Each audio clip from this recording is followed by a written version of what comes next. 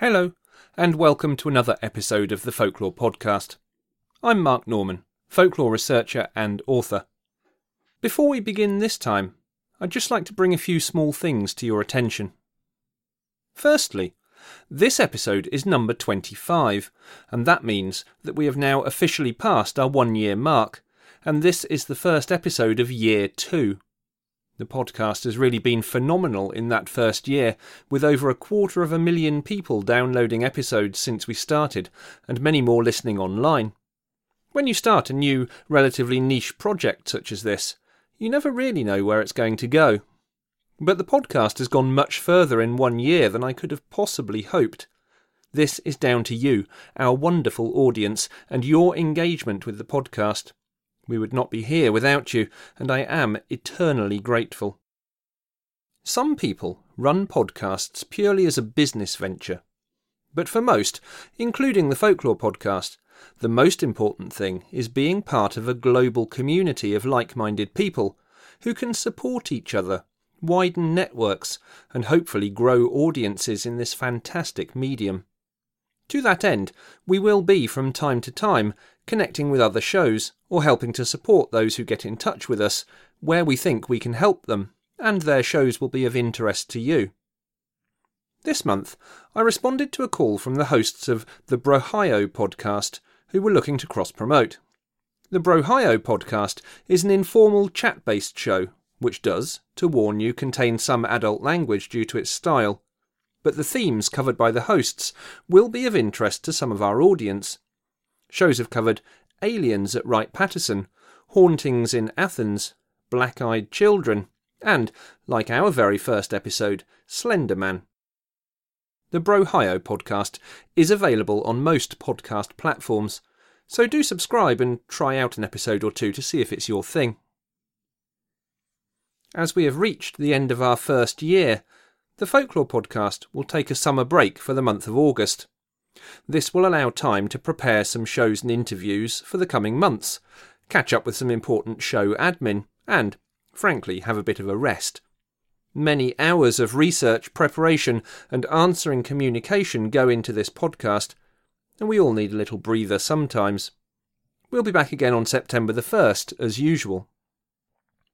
While we're away, there are many ways you can still engage with us.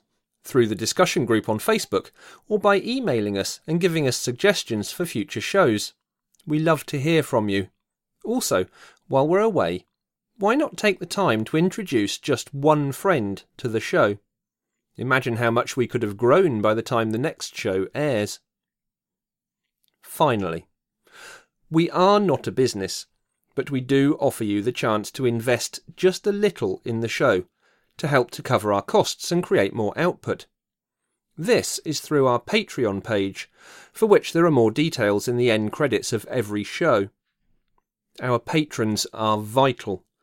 The show has grown dramatically this year, and without them we could not keep going.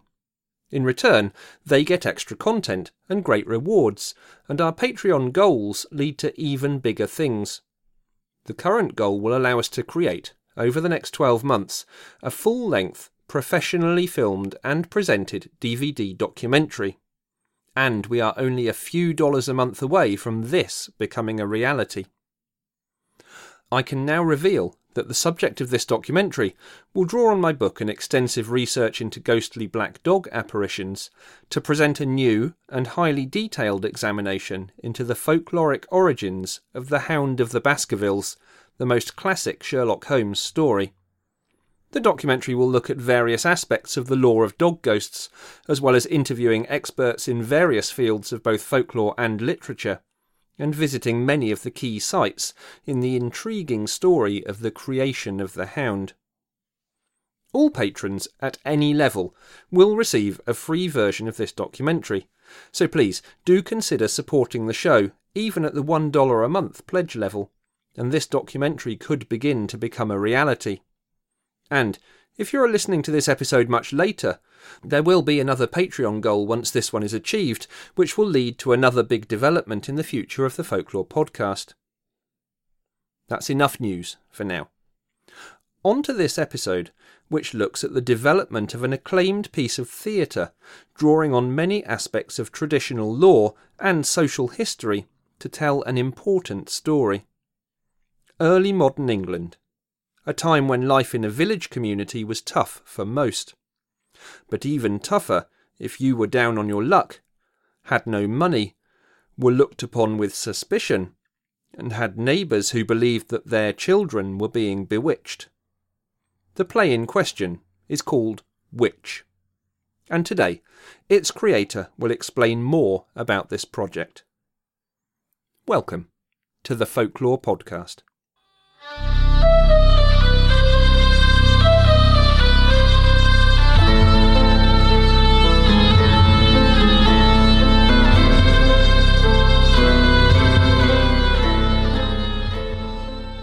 Folklore. The beliefs, traditions and culture of the people. Passed on in the most part through the spoken word, folklore expresses our values, our shared ideas with others. It is both how we were and how we are. Without a record, our customs and traditions may become lost to us in the present. But under the surface, we still draw on them. We still know. It's time to recall our forgotten history and to record the new. This is the Folklore Podcast.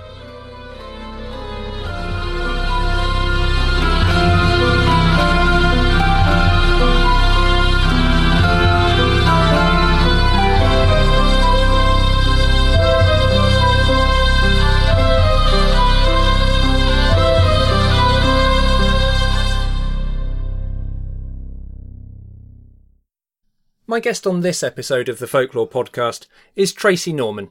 Tracy is an actress, she's a historian, and she's a writer, and she also has the dubious privilege of being married to me.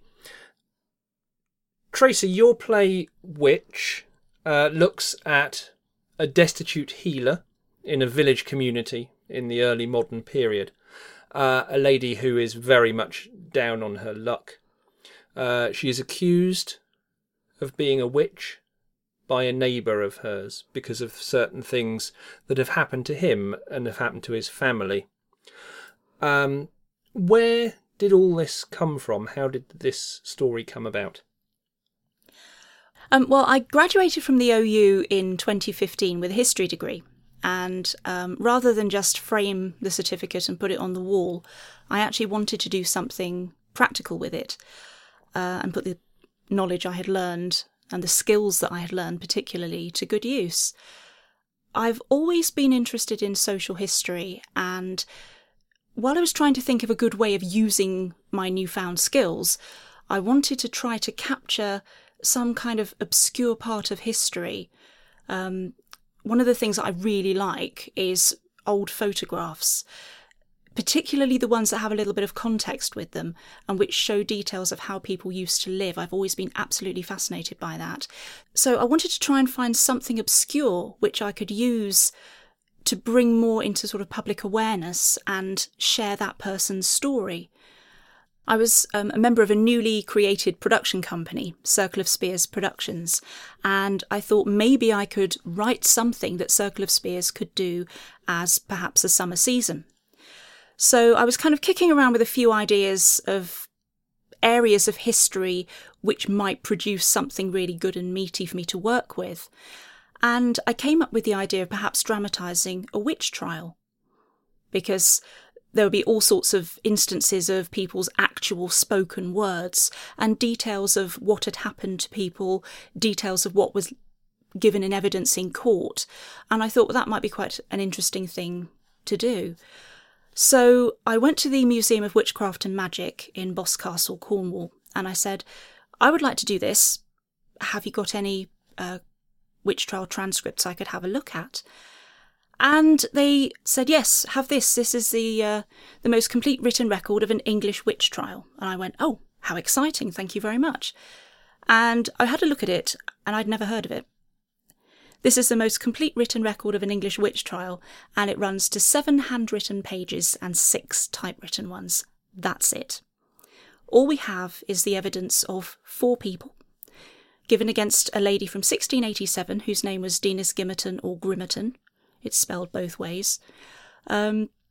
She was from Lyme Regis. She was a housewife, and she was accused of bewitching a girl called Elizabeth Tillman and a young lad called Nathaniel Scorch. So I read Dinas Gimmerton's case and I thought, yes, this is perfect, but it won't work in the way that I wanted it to originally. How can I get all this amazing stuff from this evidence into the form of a play? So I started researching a little bit wider. I drew in a lot of other people's real-life experiences and used the experiences of about 6 or 7 different people to create my central character, Marjorie. Marjorie is a destitute healer and midwife. She has lost her husband. She has lost her house. Basically, any form of bad luck which could afflict a person has afflicted Marjorie. So right from the outset, she is other, she is different, she has all this knowledge that most people don't have, which has probably been passed down from mother to daughter through generations of her family. So Marjorie has been arrested, she has been taken to prison, and when the play starts, she and her accuser, a local man named Thomas Latimer, have been brought before the local magistrate, Sir William Tyrrell, in order that he can hear both sides of the argument and then decide how the case should proceed. This passing down of knowledge from mother to daughter or from father to son is, of course, a really important part of the dissemination of folklore. We have the internet and we have things these days that allow us to do this a lot more easily. But of course, in the past, this was the way that knowledge was transmitted. But in this production, it's not just those areas of knowledge which you look at, is it? It's the practical parts of the story as well. So you'd worked very closely with the Museum of Witchcraft and Magic.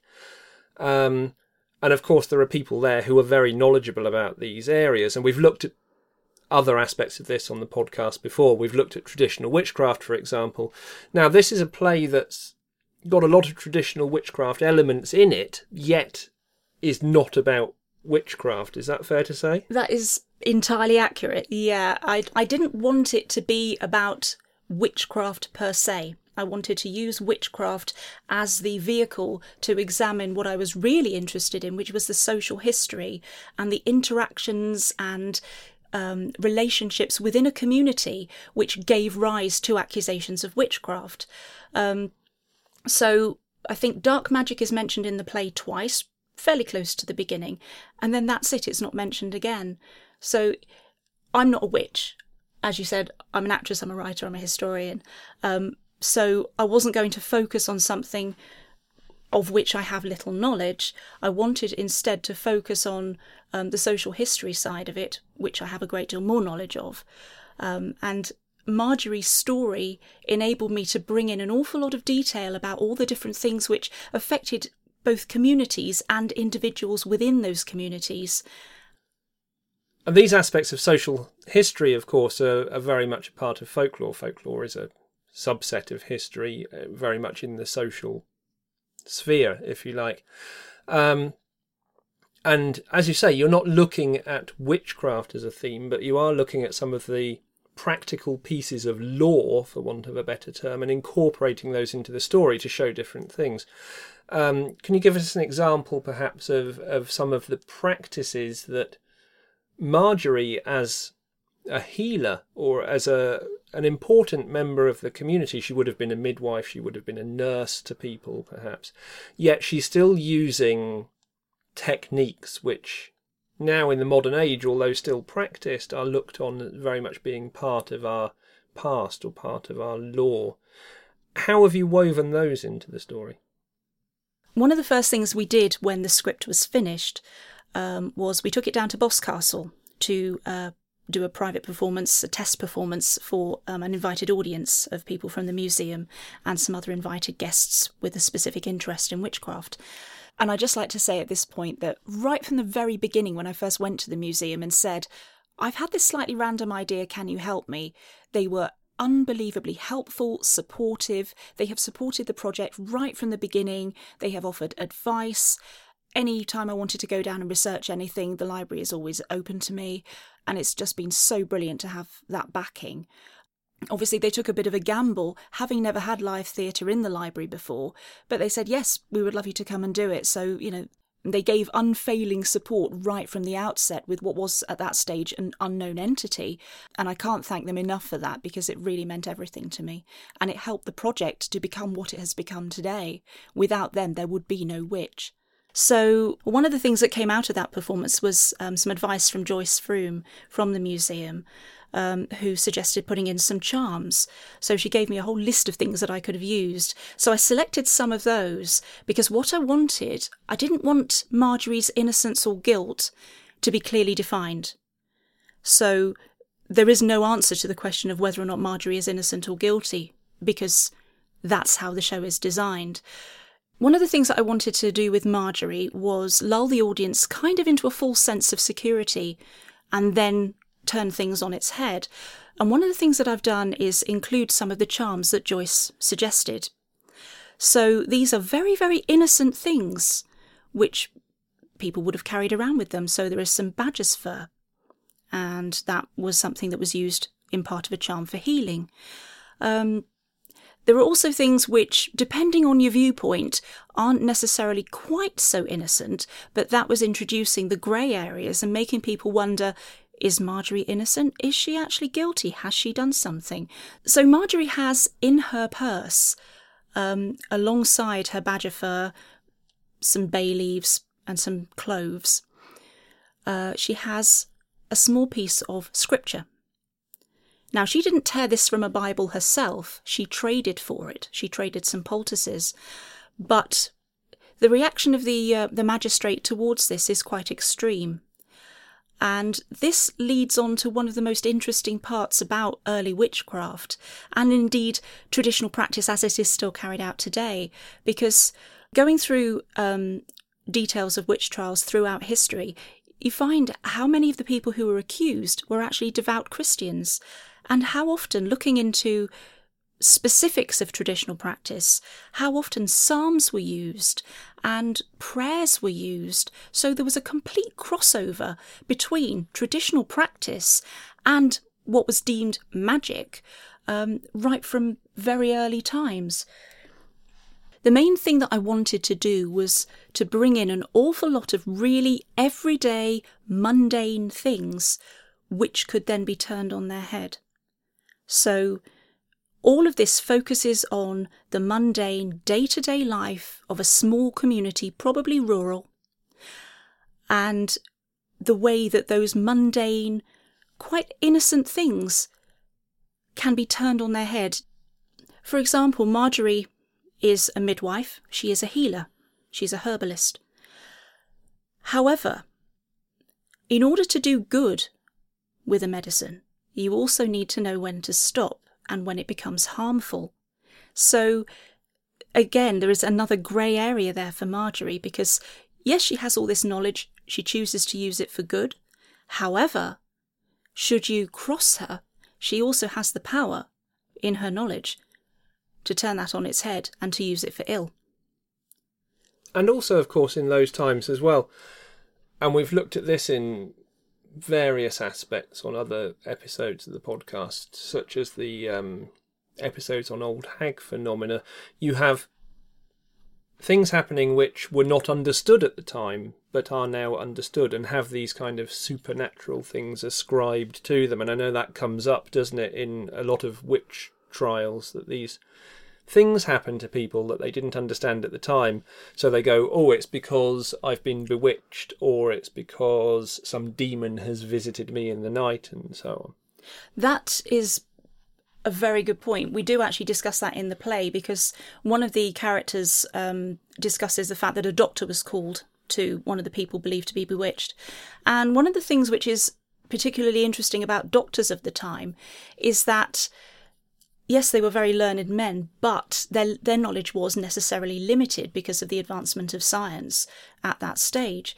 So if there was something going on with a person which they couldn't immediately identify and which didn't seem to have any obvious cause, it was not unheard of for doctors to routinely pronounce somebody as being bewitched because they had no other explanation.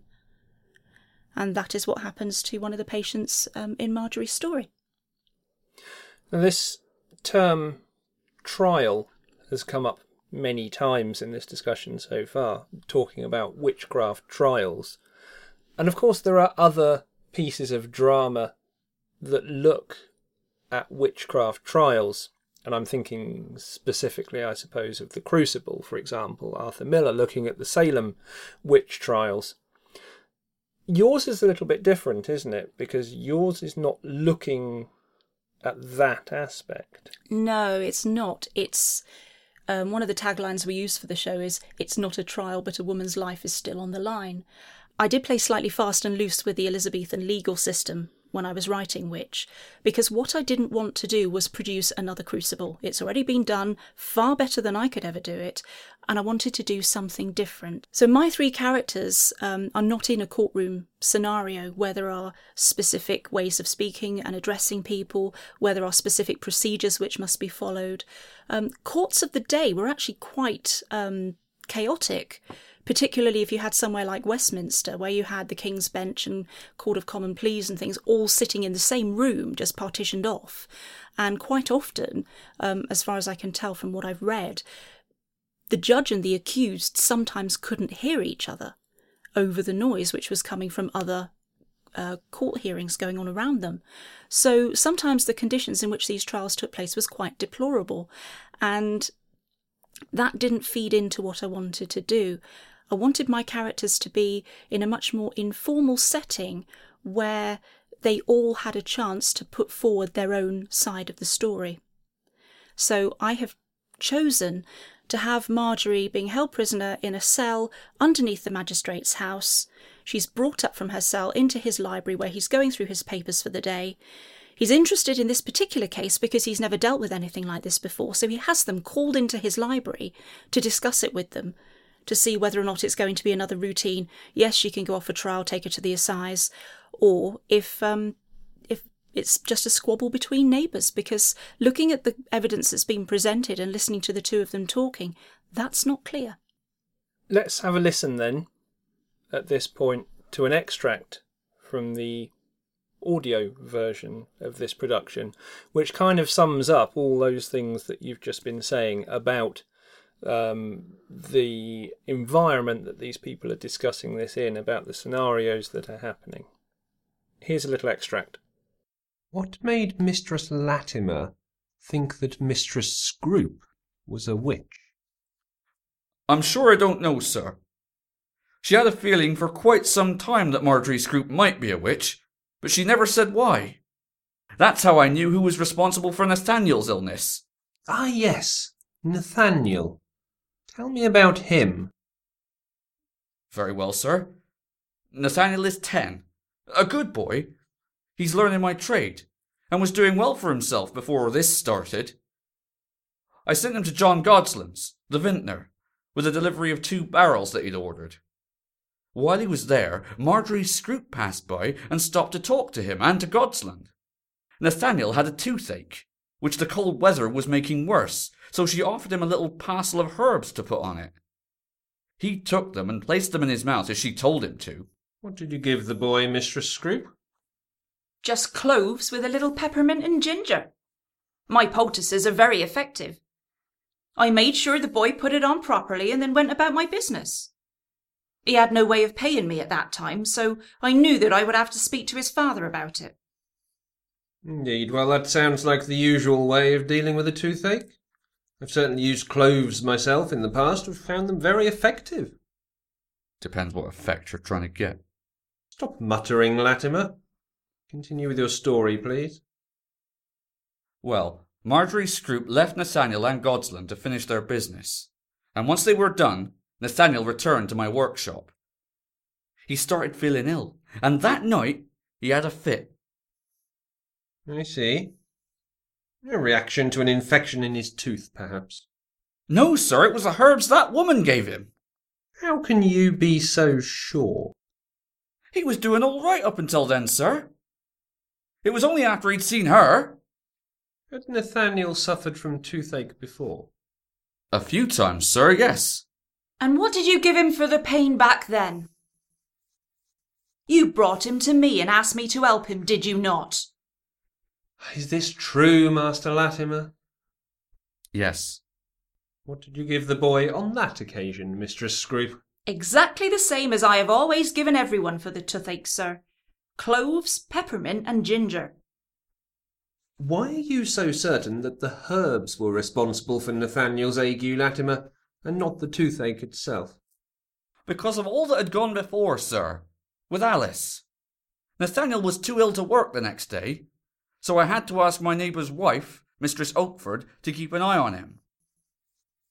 He had another fit that day, and as it was easing off, he saw an apparition of Marjorie Scroop sitting on the end of his bed. Mistress Oakford was very frightened, as well she might be. She struck out at the place where the apparition was, but had to stop, because every time she raised her hand to it, Nathaniel would scream in agony and beg her to stop because it was causing him pain. After that, he said the apparition rose up and passed through the window shutters, which were closed, and vanished. When exactly was this? Not long after Liz died, sir. Maybe a month or two afterwards. I see. Please, continue. I am most interested. There will be a few things I wish to return to and discuss with Mistress Scroop. Yes, sir. Well, Nathaniel carried on having fits, but they caused him a lot of pain, which didn't seem to be the case with Alice. At least, not as much. During one fit, he was screaming in agony and clutching his stomach. Suddenly, he started choking and then coughed up a pin. A pin? Yes, sir, a brass pin. And not just that one time either. This went on and on. One time, the poor lad even brought up a dirty great iron nail. All he could say afterwards was, "She done it. She's to blame." Well, that could refer to anyone, Master Latimer. Did he specifically name Mistress Scroop? Not on that occasion, sir, no. But he had done before. There was a woman in another parish who hid pins in her stomacher and pretended to have fits so she could accuse someone of witchcraft. Is that so, Mistress Scroop? Yes, sir. So I heard. When she pretended to have a fit, she would work the pins up into her mouth, so it appeared she was spitting them out. Well, this is extraordinary. Why would she do such a thing? I don't wish to speak out of turn, sir, as I am only repeating what I've heard in the tavern, but I believe she had fallen foul of a beggar woman somehow, and was trying to have the woman accused of witchcraft before she could put the beggar's curse on her. The beggar's curse? Yes, sir. Have you never heard of it? Indeed not. In these parts, sir, the beggar's curse is believed to be even more powerful than God's curses. Well, the Church's ultimate sanction is excommunication. How can the curse of a beggar be worse than that? Because they know in their heart that they deserve to be cursed. Times have changed, sir. Before the new religion, people gave doles willingly, but now they turn beggars away. Because even though the priests still preach charity, the local authorities forbid the giving of alms at the door. No one knows exactly what they should do with the poor these days. Do they risk their body by breaking the law? Or do they risk their immortal soul by neglecting to do their Christian duty? Most people choose to save their body and wrestle with their conscience at their leisure. You're a fine one to speak of Christian duty. How dare you, you ungrateful churl! You know damn well that I have helped your family many times in the past. How often did Liz come to me when one of your babes couldn't sleep? "Oh, Marjorie," she'd say, "poor Alice is so restless at night. Is there anything you can give me to calm her so she sleeps?" And I helped her. I helped her when she came to me with her illness first off. I gave her poultices to ease the pain, many times. I didn't like to see her suffering with no one to turn to. She had me. Don't you dare speak about my wife. She had you? You who spends most of his time in the tavern? Ha! I could tell you a thing or two about your marriage and your wife. She didn't have you. You didn't care about her. What do you know about my marriage and my wife? Nothing. Shut your filthy mouth, woman. How dare you talk about my wife? Come here. Ow, what are you doing? Get off! No! Oh, what in the name of God are you doing, man? If I can scratch her and draw her blood, I will rid my family of her curse. What are you talking about? I have to stop her, sir. I have to stop her. Calm down, Latimer. This is ridiculous.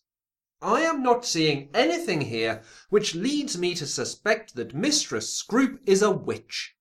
So whilst you are in my house, you will refrain from such outbursts, or I will have you removed and dismiss your accusation. Is that quite clear? Yes, Sir William. We are not in France. We do not torture our suspects, Latimer. Nor do we indulge in baseless superstition. Scratching Mistress Scroop will not help you. How so, sir? That is one tradition I have heard of in relation to witches, Latimer. Even if it were true, and drawing Mistress Scroop's blood would indeed lift the curse, as you call it, my understanding is that it has to be the affected person who carries out the act. In this case, unless you yourself are having fits, the affected person is your son, Nathaniel. Am I not correct? Give me the pin. Before I hear from Mistress Scroop, Master Latimer, I need to know whether you have any evidence, hard evidence, that she is a witch. Because I will tell you quite frankly that this entire episode appears to me to be little more than a squabble between neighbours. Unless you can convince me otherwise, I am inclined to dismiss your accusation as unfounded and malicious. After her husband died, she told people she was a witch. Is this true, Mistress Scroop? So what's happened there? What's happened in this extract? Well, Thomas Latimer, the local cooper who has brought the accusation against Marjorie, is obviously struggling with his emotions at being forced to confront her and finally getting his chance to have his day in court, if you like. So he has decided to take matters into his own hands. He has produced a pin from his pocket and is attacking Marjorie, trying to scratch her, to break her skin, to make her bleed. It was believed, as he says, that drawing a witch's blood would lift a curse that she had placed on families. And this is one of the interesting things about beliefs in such things, because one family I read about when I was doing my research, I was actually still holding masses and fulfilling the terms of lifting a curse about 300 or 400 years after it had been laid on their family. So it had become kind of like a family tradition and ritual, if you like, even though 300 to 400 years later, the view of such things would have changed radically. And yet that particular family had had it drilled into them over the generations that you must do this because our family has been cursed. Well, we find this everywhere in folklore. Lots of rituals and traditions come from that, not just within families as well, of course. You know, we have things in the landscape. We have things like, odd stones, glacial erratics, that because they are out of context somehow must have some kind of devil story attached to them. So we have these annual traditions or rituals where stones must be turned to prevent the devil from attacking a village or something like that. So this idea of information or stories or traditions transcending generations crops up, doesn't it, time and time again. Now, these experiences that you're talking about, that we heard some examples of in this extract, these are all actual experiences, aren't they? These aren't just plucked out of the depths of your imagination. These go back to your research. And I know that's a very, very important thing, isn't it, that drives you in what you're doing with this? It really is. That's kind of the linchpin of the whole thing. When I was given the Dina Skimmerton papers by the Museum of Witchcraft and Magic, what I really wanted to do was take the experiences of those people and bring them more into public knowledge. I'd never heard of this case, and it's the most complete written record of an English witch trial. So I started researching into Dina Skimmerton to try and find out more about her, and specifically to find out what happened to her, because the result is not known. So I started Googling her. She is annoyingly absent from pretty much everything, and it's got to the stage now where, as my research has expanded, I think about half of the first page of Google results is me, which is really annoying when I'm trying to find new stuff about her, but it's just not there to be found. So what I've done is Thomas Latimer's family, his wife Liz and his children Nathaniel and Alice, they are based on the Scorch family, who were the main complainants in the case of Dina Skimmerton. Nathaniel Scorch was a young lad about 18 or 19 years of age who was suffering from fits and believed that Dina Skimmerton was responsible for them. Those experiences have been translated onto Nathaniel and Alice Latimer, the two children of Thomas Latimer, who both suffer from fits and believe that Marjorie is to blame. Now, whether or not they genuinely believe Marjorie is to blame, or whether there is something that their mother is kind of putting in their head about who is to blame, that is something that remains to be seen. But everything that happens in Witch has actually happened to somebody in real life in the early modern era. Dina Skimmerton, whether she was responsible for hurting Elizabeth Tillman and Nathaniel Scorch or not, had to sit in court in the Dorchester Assize and listen to all of this evidence being given against her. So whether it's true or not is really immaterial for me. Somebody had to sit there and listen to all of this being said about her. Now, I know nothing about Dina Skimmerton as a person. I cannot find anything out about her at all so far. So all I have is four people's very one-sided view of her. So what I wanted to do is try to draw on other people's experiences to create Marjorie, who is my Dina's representative, if you like. So, for example, one of the things that Marjorie talks about following the attack on her by Latimer with the pin is a woman who was found out for faking fits and hiding pins in her dress, which she would then manipulate into her mouth so it looked like she was spitting them out. It sounds fantastical. That came out of my research. That woman, I believe, was she was featured in a pamphlet which highlighted the fact that she was faking fits in order to have somebody falsely accused of witchcraft. So there are also a number of other things which I would have liked to have got into the play, but they weren't relevant, and they would have added a certain levity to it which wasn't at all appropriate. My favourite potential witch, shall we say, was a lady who went around her parish, who was obviously a bit of a troublemaker and liked to have a bit of a moan. So you can see why she was probably not massively popular. One of the complaints, and there were a list of a lot of complaints that I found from this one lady, it also featured the complaint that on Dole Day she had been given inferior bread. But yes, everything in Witch has been drawn directly from my research. And the reason for that is because these are people's actual experiences and they show us where we came from. And I think it's very important that we don't forget that. Absolutely. And you're doing a really, really vital thing, aren't you? Because what you're doing is you're giving a voice to people who never had the chance to have that voice in their own time. So you're using these voices in a really good and positive and constructive way, because not only are you doing what happens all the time in folklore, and that's taking these stories and retelling them and passing information on through the generations, just in a different way, although of course theatrically is a very, very common way for folklore stories to be told. But you're using these voices to remember these people and to inform future generations about themes which are no different now than they were back then. I think that's fair to say. That is a really good point. One of the things that we do is we hold a Q&A session after each of our performances, and I always tell people that everything they have just seen actually happened to real people in the early modern era So everything that they've seen in the play has actually happened to somebody. And there was always a lovely little kind of moment of silence and then a little ripple of ooh through the audience when they realise that it's not just something that I've plucked out of my imagination. This is something that I've taken from historical documents, from records. These are all real people's experiences. So for me, it's very, very important that we do this in a respectful way.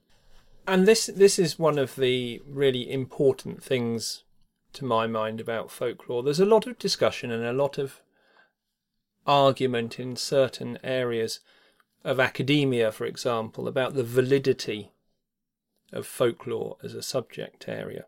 You can't study it in many universities. In the United Kingdom especially, you're more fortunate perhaps overseas in some areas.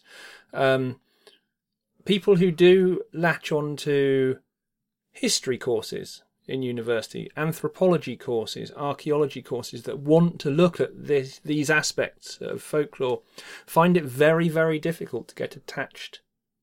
They get passed from pillar to post within universities because somehow this is not valid as a subject area. But actually it's crucial, isn't it? It's crucial for us to understand our past and for us to use our past to inform our future. And this, I think this is a debate that I will constantly have with people about, as actually there's far more to folklore than academic analysis and academic study.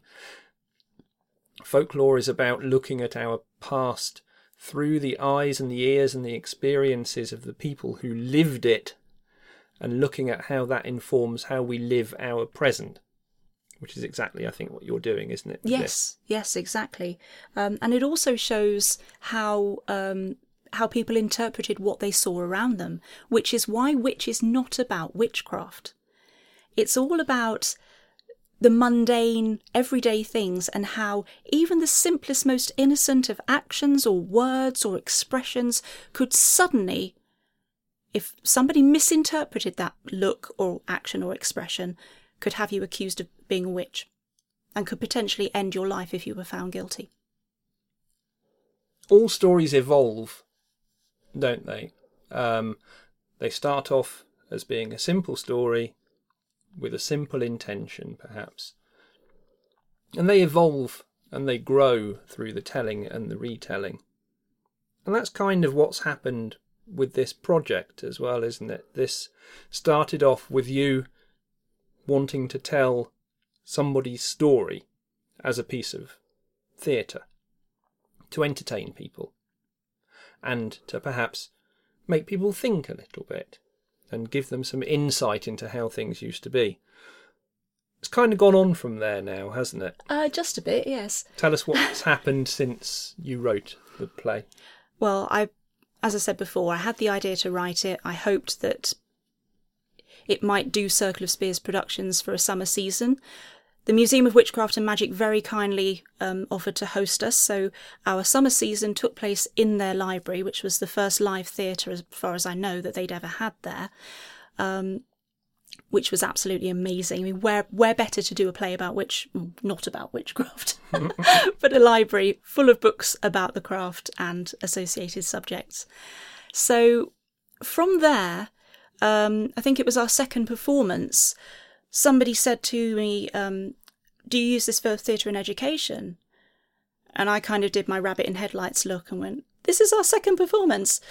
So I had a chat with the chap. He was head of English from an academy in Cornwall, and he booked us to take our show down to his Year 8-9 English students, which was an experience in itself. So we have been used for theatre and education for university students also. And since then, we have also had a number of extremely well-attended and sold-out performances. We've performed at a couple of theatre festivals, which went down really well. They were very successful for us. And in fact, coming up later this month, we are going up to Bristol to be part of the Creative Histories Conference, which Bristol University is running the 19th to the 21st of July. It's being held at Bristol Zoo. If you Google Creative Histories, you'll find a link to the website on there. which is actually on the 21st of July, 1 o'clock till 3 o'clock. So if you're interested in history and how creative arts can be used to tell stories, to bring history more to life, this is the conference for you, and it promises to be a really good one. After that, we have a little bit of a summer break, and then we start again in October. We have been booked to appear at the Devon Family History Society in North Devon. From there, we're going on later in the month to the Museum in the Park in Stroud on the 12th of October. And then we're appearing in Totnes Library on the 10th of November. So I expect there'll probably be a few more dates going into the diary between now and then. So do keep an eye on both the Circle of Spears website and my own website, as you can get all the details of all our upcoming shows from both of those. So all of these things have literally made Witch into an entity all of its own, which I never for a moment thought would happen. When I wrote it, I thought, hopefully the guys at Circle of Spears will like it. Hopefully it will do a summer season down in Boscastle, and then we'll move on to something else. But I wrote this in April 2016, and it's now July 2017, and there doesn't seem to be any sign of anything letting up. It's just snowballed and become an entity all of its own. And there's another arm, isn't there? Because you said earlier that when you search Google for information, most of the information that comes back is now about you. Yes, and it's really annoying. Yes, but it's kind of a quite satisfying irony in a way that happens. I mean, what that essentially means, isn't it, is that you're doing a lot of research into an area that hasn't really been researched before, which is why now you find yourself online so much. But of course, the type of research that you're having to do isn't really internet research, is it? It's a lot older and a lot more obscure and a lot more difficult to come by than that. But you've got some opportunities, I believe, to continue this research and to do a lot more with it. Tell us about that. Well, I sent a book proposal to Troy Books in Cornwall, asking if they would be interested in a book which expanded on the themes of Witch and drew in more of the research that I'd already done, which I wasn't able to get into the play, but also expanding and drawing in yet more and looking at it in a sort of wider context, because there are so many instances worldwide, even today, where the sorts of things that you saw in the European witch hunts are still going on. There are 2 instances which I've discovered from the research I've done already of similar things which are happening today. One of them is in Papua New Guinea, where they still have witch hunts, where the whole community is involved. The article I found about that was really quite graphic and very detailed and absolutely horrific to read. But it just goes to show that the things that people in Marjorie's time would have experienced, in some pockets of society in various places in the world, they're still going through that. They are still having to go through those sorts of experiences.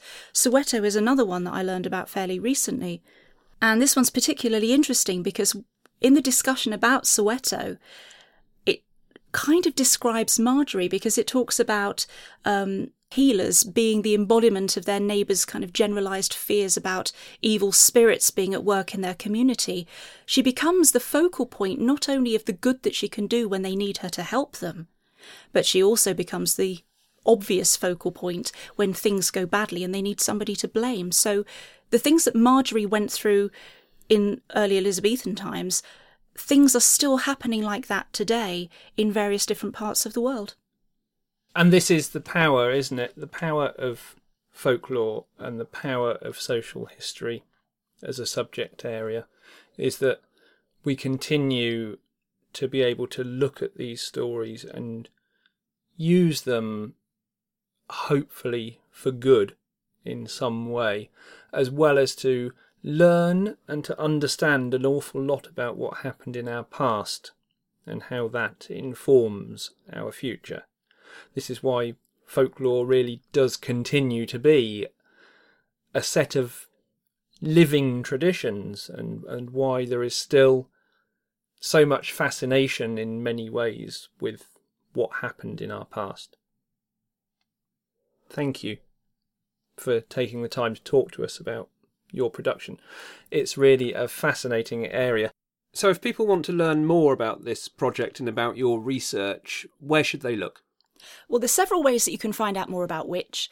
I have a website which is dedicated entirely to the play, which is www.tracynormanswitch.com. The website has details of the background to the show, which goes into more detail than I've been able to here. There are photographs. There is a list of all the upcoming performances of the show. I apologise to those of you who are overseas that we haven't got overseas as yet, but hopefully at some point in the future we'll be able to. And there is a blog on the website which I update periodically. And because I'm still in the early stages of my research, as that research gathers momentum, there will be more posts going up on that one, so keep an eye on it. I'm also on Twitter. You can follow @WitchPlayCOS. And you can also find more about the show at www.circleofspears.com, where you can also buy the audio version of the show from the online shop. Circle of Spears is slightly unique because when we're not making live theatre, we also create audiobooks. We work specifically with independent authors and small publishers, and we don't charge massive upfront fees, so a lot more people can now bring their work into audio because we work on a profit share basis rather than charging massive fees. So do have a look at the catalogue on the Circle of Spears website. There's an awful lot of variety on there, something for every taste, I think. If you go to the Folklore Podcast website, you'll find links to all of those sites that Tracy's just mentioned, as well as the Facebook page for Witch, where you'll be able to interact with Tracy and find out more about the project. So all of those links are on the Folklore Podcast website on the episode guide for this episode. Thank you for taking the time to talk to us about your play, and hopefully for allowing people to get a little bit more insight into some of the trials and tribulations, as well as the beliefs and the lives of people from our past. You're very welcome. Thank you for having me. Thank you for listening to this, the 25th episode of the Folklore Podcast. We'll be back after our summer break in September with episodes on, amongst other things, mermaids, werewolves with an unusual twist, and a cavalcade of unusual folkloric creatures. Keep an eye on our Facebook page for more news. Talk to us on the discussion group, and watch out for bonus content if you're a Patreon supporter. See you in a month.